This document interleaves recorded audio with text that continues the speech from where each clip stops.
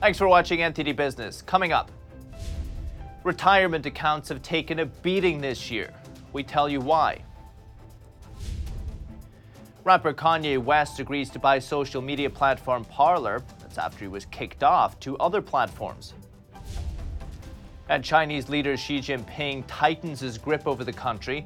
He says he's determined to win a specific war with the United States. We have that and much more coming up on NTD Business. It's great to have you with us. Paul Graney here.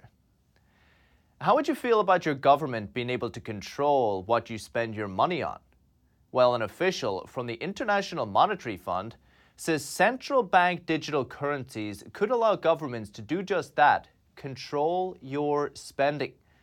IMF Deputy Managing Director Bo Lee says a CBDC could improve so-called financial inclusion through programmability. Here he is at the IMF World Bank meeting Saturday.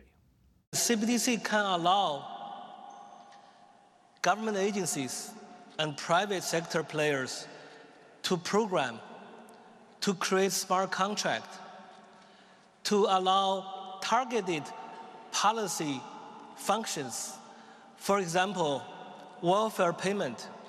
By programming CBDC, those money can be precisely targeted for what kind of people can own and what kind of use this money can be utilized. For example, for food. Spooky. Before joining the IMF, Lee worked for many years at China's central bank, the People's Bank of China. Now he's facing backlash for what he said, including from policy expert Nick Anthony at the Cato Institute, who said that governments have misused these tools in the past. Think Canada's move to freeze protester bank accounts earlier this year. Fed Chair Jerome Powell said last month that a CBDC would not be anonymous like banknotes are. That means those transactions may be public. But on the bright side, Wall Street had a pretty good day today. Recoup some of your losses, maybe. The Dow Jones added 551 points, 1 9/10%. S&P 500 gained 95 points, 2 7/10%. And the Nasdaq rose 354 points, 3 4/10% today. But if you checked your retirement account lately, you might want to avoid doing that, according to economists at the Heritage Foundation. That's because the average American has lost tens of thousands of dollars in savings thanks to inflation and stock market losses. Stephen Moore and E.J. Antoni say the average 401k plan had around $135,000 at the beginning of the year.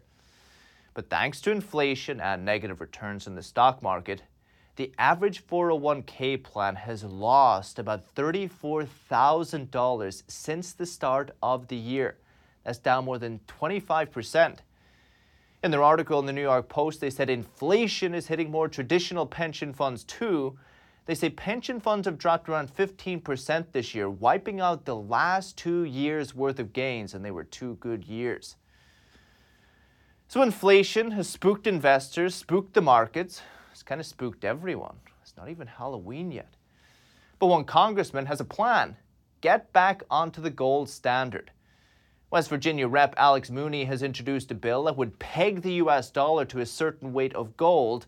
The idea is to stabilize the value of the dollar. Sounds good for you and me, but it would restrain government spending. Oh no. Since you'd be able to swap your dollars for gold at any point in time, the government would really need to keep plenty of the yellow metal on hand. That could restrain it from running massive budget deficits every year and having to print up new dollars to make up the shortfall. So with us to discuss this new gold standard bill is West Virginia Congressman Alex Mooney. Congressman, it's a pleasure. Thanks for coming on. Great to be with you. So Congressman, I think a gold standard for anyone worried about inflation or the country's debt is kind of like a dream, right? But how do your colleagues, your big spending colleagues up on Capitol Hill feel about it? Well, I tell you, on the Republican side, there's a lot of support for it. We've seen really back to when Barack Obama was president. That's when I was first elected. the monetary policy games he was playing. Quantitative easing is a term where they just add more money into the economy and inflation goes up. And there's the value of the dollar is just sacrificed at the altar of more spending and really transferring of wealth, because it steals people's savings. The inflation takes from people's savings. And so I really I wanted to make the point that the dollar is not tied to anything. There's no set value. The federal government can play games with it. If we had the gold standard, or frankly any other kind of standard to tie the dollar just to stabilize it, it'd be great for this country and more fair to all Americans. I think to your point on your bill, you mentioned that since the year 2000, the dollar has lost 30% of its value. That's incredible. Yeah. But Congressman, you've been in the House since 2015, okay? A lot of changes under President Trump. Fiscal responsibility, unfortunately, was not one of those changes. Why should voters think it will be any different this time? Well, I would say both parties, Republicans and Democrats, need to control spending. Our debt is $31 trillion. And I can tell you, as a member of Congress, I'm just not seeing the discipline to rein that in. And again, that's why forcing the Congress to act in a fiscally responsible manner by having a gold standard, so you can't play the games with the dollar bill, is a good idea. Frankly, a balanced budget amendment, I think, is very much needed at the federal level. So there are things we should do to restrict ourselves. And putting in the gold standard bill, I'm in good company. Jack Kemp put it in 1989. I'm the first member of Congress to put the bill in since Jack Kemp. Ronald Reagan supported the gold standard. Unfortunately, Richard Nixon, a Republican, took us off the gold standard. But all his predictions, the opposite occurred. He predicted more stability, controlling inflation, and the opposite occurred. It was a mistake to go off the standard. And now, of course, you see the rise of cryptocurrencies, frankly, as a result. I think we have the fiscal side, like you mentioned. I think politicians have some part to play in this for sure. The Federal Reserve, at the same time, it's interesting because the Fed's mission at the moment is to harm the jobs market, right? They want fewer people working. They want wages to come down. This is their fix for inflation. I think your bill, in fact, would actually reduce the number of people working at the Fed somehow, ironically. Are you surprised that the Fed has not been held more accountable, given that inflation is their job after all? Yeah, it is a surprise. They operate with much too much, I guess, power to themselves, frankly. I'm on the Financial Services Committee, and we've seen the growth in the bureaucracy at the Fed and many other places, lack of accountability, even to Congress. Many of these organizations just tweak the monetary policy in ways that few people can follow, and really isn't the way our country was designed to be stable and fair for all with their savings. So we need to regain control of that. Again, the gold standard is just one idea of many to stabilize our economy. Do you ever get the feeling in D.C. that between the federal government and the Fed, there's a kind of a you scratch our back, we'll scratch yours? Because I never hear the Fed criticizing fiscal spending, but I very rarely hear, Congress criticizing the Federal Reserve's actions. Yeah, there's a lot of back and forth like that. I mean, they still have to get appointed and confirmed, but the point is, I believe that the legislative branch, the House of Representatives specifically, it should be in control of the spending of this country.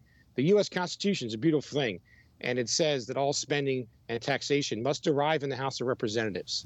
And to the extent that bureaucrats take that power and start playing fiscal games, whether it's the Fed or, frankly, the president himself deciding how to spend, it really destroys the foundation of our country, where the people's house, the U.S. House of Representatives, elected every 2 years, we got an election coming up next month, is reflective of the people's will. You start giving that to unelected bureaucrats, and you have these games and problems and no accountability. And that's not right. I don't care what party you are. That's not right for anybody. Well, Congressman, we'll be following your bill very, very closely. Have a great one. Congressman Alex Mooney from West Virginia. Thank you, sir. You're welcome. And Saudi Arabia's defense minister says he's shocked the Biden administration has accused his country of siding with Russia. Makes things between the U.S. and Saudi Arabia even more tense. As part of OPEC Plus and against President Biden's wishes, Saudi Arabia agreed to cut oil production. That could lead to higher inflation in America right before the midterm elections. If Republicans win enough seats in Congress, it'll be difficult for Biden to advance his agenda for the rest of his term. So Biden said that the Saudis would face punishment and that it's time to rethink U.S.-Saudi relations. The U.S. has partnered with Saudi Arabia for 8 decades. That relationship has even involved defense agreements. Now, what could happen if things turn sour? Right now, the majority of all oil transactions worldwide are done with the U.S. dollar, which benefits the U.S. immensely. It creates a massive amount of artificial demand for the dollar, which allows the U.S. government to comfortably print and spend far more than it otherwise could. Holding global reserve currency status is a key reason for American dominance and wealth. And the fact that the world's oil is mostly traded in dollars actually began with Saudi Arabia. It was after President Nixon took America off the gold standard, the U.S. dollar became the floating currency. But quickly afterward, his administration went to Saudi Arabia and negotiated a deal. If Saudi Arabia sold all of its oil only for U.S. dollars, America would provide it with military protection and weapons. Saudi Arabia still buys weapons from the U.S. to this day. Just last year, it accounted for 24% of U.S. arms exports. So after Saudi Arabia agreed back then during the Nixon era, other countries followed, and this is why most of the world's oil is traded in the U.S. dollar, creating a lot of artificial demand for the dollar, which keeps it strong even as the government keeps printing more and more of it. This is one reason why the U.S. can have a $31 trillion national debt, a big military, and so much social welfare. That's despite its big trade deficits. So if countries stop trading oil in the U.S. dollar, it could threaten the U.S. dollar's status as the world's reserve currency. But that worst-case nightmare scenario currently seems far away and pretty out of sight. The U.S. dollar is still by far the strongest and most demand currency in the world. The world's central banks on average hold a majority, 59% of the foreign reserves in U.S. dollars. The euro, at second place, 21%. Not great. And the U.S. still has the largest economy by far, still a whopping $7 trillion in GDP ahead of China. And even in the worst-case scenario, countries stop trading oil in the U.S. dollar, America is still likely to remain the dominant player on the world stage. Owen will keep you updated on President Biden's next Saudi Arabia move. And across the Atlantic, the new British finance minister today reversed nearly all of the Prime Minister Liz Truss's tax plan that sparked market turmoil recently. He says the country needed to rebuild investor confidence. Anthony's Faye Corder reports.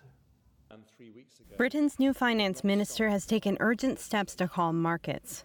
On Monday, Jeremy Hunt put a halt to almost all the tax measures announced 3 weeks ago.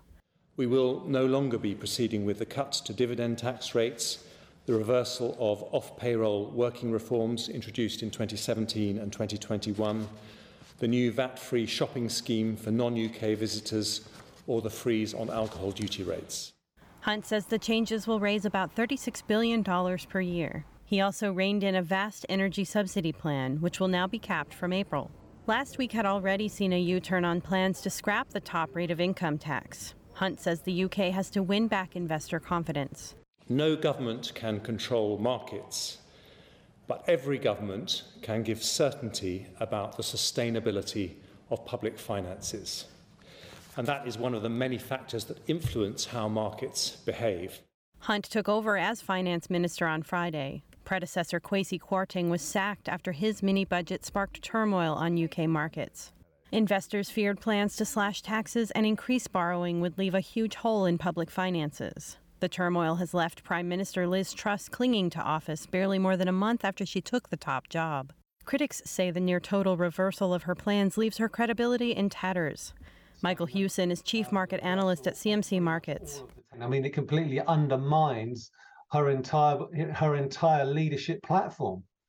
Jeremy Hunt has essentially taken up the mini budget and basically ripped it to shreds, apart from 2 measures which were already in place. Hunt's full plans are now due to be published at the end of the month. And in U.S.-China competition, it seems like Xi Jinping is determined to win the U.S.-China tech war. During a party Congress speech on Sunday, Xi vowed to, quote, resolutely win the battle in key core technologies. accelerate the achievement of a high level of scientific and technological self-sufficiency and self-improvement, gather forces to carry out original and leading scientific and technological research, and resolutely win the battle of key core technologies. His remarks come after a number of recent U.S. tech curbs on China and could indicate how China plans to deal with the restrictions. Earlier this month, the U.S. Commerce Department imposed sweeping regulations that limit the sale of semiconductors and computer chip-making equipment to Chinese customers. This dealt a blow to the foundation of China's efforts to build its own chip industry. In the U.S.-China tech war, Beijing is actually beating the United States in many ways. NTD's Don Moss speaks with Stephen Azell. He's with the Information Technology and Innovation Foundation. Stephen, good to see you as always. So Xi Jinping said on Sunday to resolutely win the battle in key core technologies and speed up technology self-reliance. Let me just ask you, what does Xi Jinping mean by that? What do you make of this? Well, it's certainly a goal of Xi Jinping and the Chinese Communist Party to control the commanding heights of the modern advanced technology economy. So what he is referring to is Chinese leadership and, to the greatest extent possible, self-dependency, autonomy, and advanced technologies such as semiconductors, artificial intelligence, quantum computing, aerospace, high-speed rail, the whole gamut. Now, should this be of more concern for the U.S. than before? Well, I think the important thing for viewers to understand is that this in no way represents any kind of policy change. They may be now elevating that dynamic in their policy discourse. It is no way a fundamental policy change to what we've seen for the past decade from the CCP. Now, you mentioned this has been China's policy for the past decade. So let me ask, how far away then is China in terms of being self-reliant? Well, when we ask where does China stand relative to the United States and other countries, in some areas, such as in aerospace, commercial civilian aircraft, they're very far behind. However, in other sectors, like solar panels, like electric vehicles, like artificial intelligence, they are likely on par, if not ahead of the United States. Quantum computing is certainly an area where China has made tremendous strides in the past several years in quantum computing and quantum communications.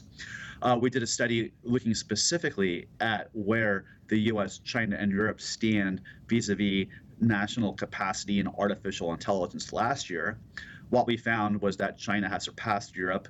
It's probably behind the United States still, especially when you look at their quality, high-quality AI researchers and publications.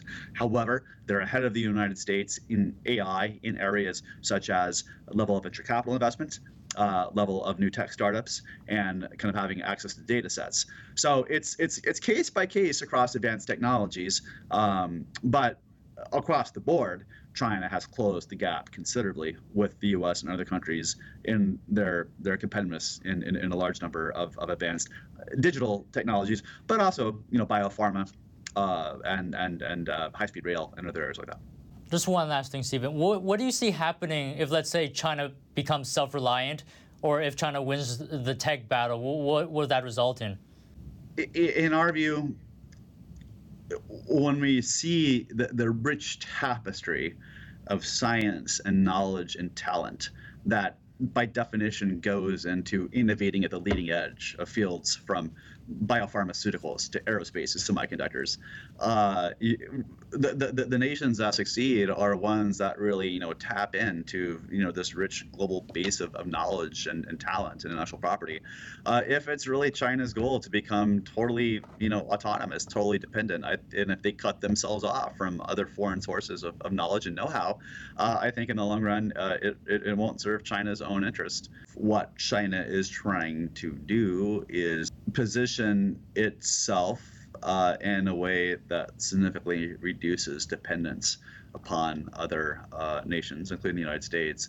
And so in that way, there's nothing the Trump or the Biden administrations did with like export controls or any list that accelerates that, because China desired those policy outcomes already. All right, thank you very much. Stephen Ezell, Information Technology and Innovation Foundation. Always a pleasure. Thank you, Don. Quick break, but if you have any news tips or feedback for the show, please email us, business@ntd.com. Still to come this evening. Walmart now selling over-the-counter hearing aids. How much can you buy them for? And more companies charging employees for job training. That's if they quit. But former employees say it's unfair. We have that and much more coming up on NTD Business.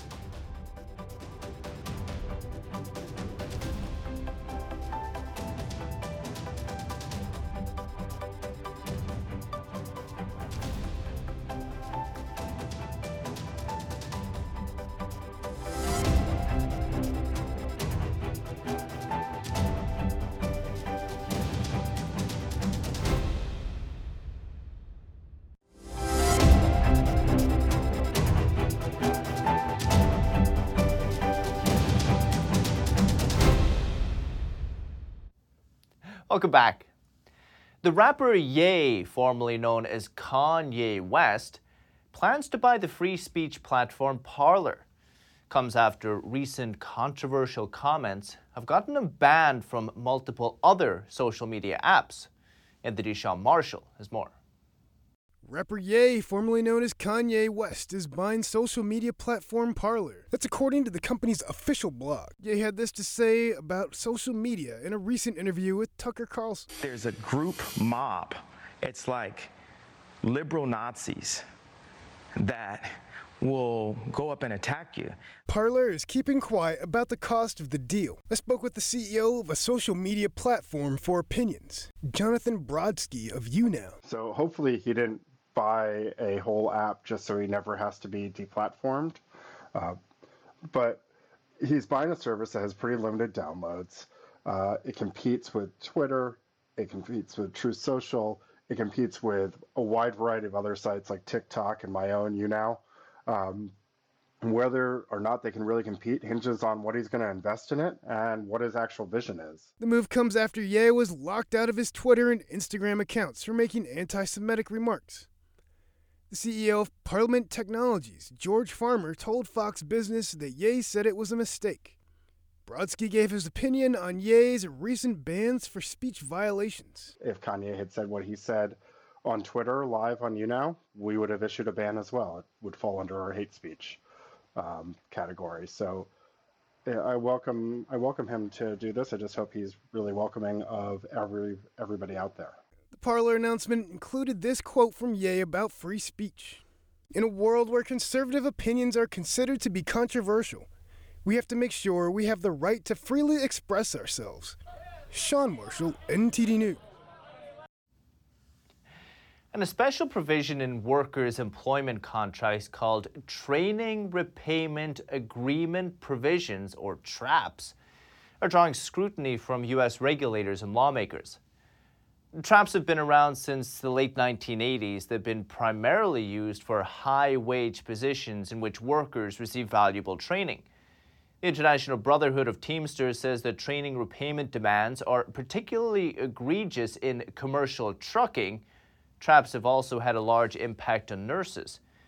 National Nurses United found that 34% of the nurses they surveyed were required to complete training programs. Almost 20% were required to pay employers for the cost of the training as if they left their jobs before a certain time. Many nurses said they were not told about the training repayment requirement before beginning work. Consumer Financial Protection Bureau has begun reviewing the practice. The retail giant announced that it's selling over-the-counter hearing aids for the first time in the company's history. And the devices can be purchased without a doctor's exam or a prescription. Going to be cheap. This comes in the aftermath of the Food and Drug Administration's new rules regarding hearing aids. The FDA says their policy will make hearing aids more accessible to the general public. Officials say they'll be available to U.S. shoppers who are at least 18 years old with perceived audio issues. The aids cost between $199 and $999 per pair. As latest in the NTD Business team and myself, Paul Graney. You can follow me on Twitter, though, if you're there. If you have any news tips, feedback for the show, email us, please, at business@ntd.com. That's all for today. Thank you for watching. We'll see you tomorrow.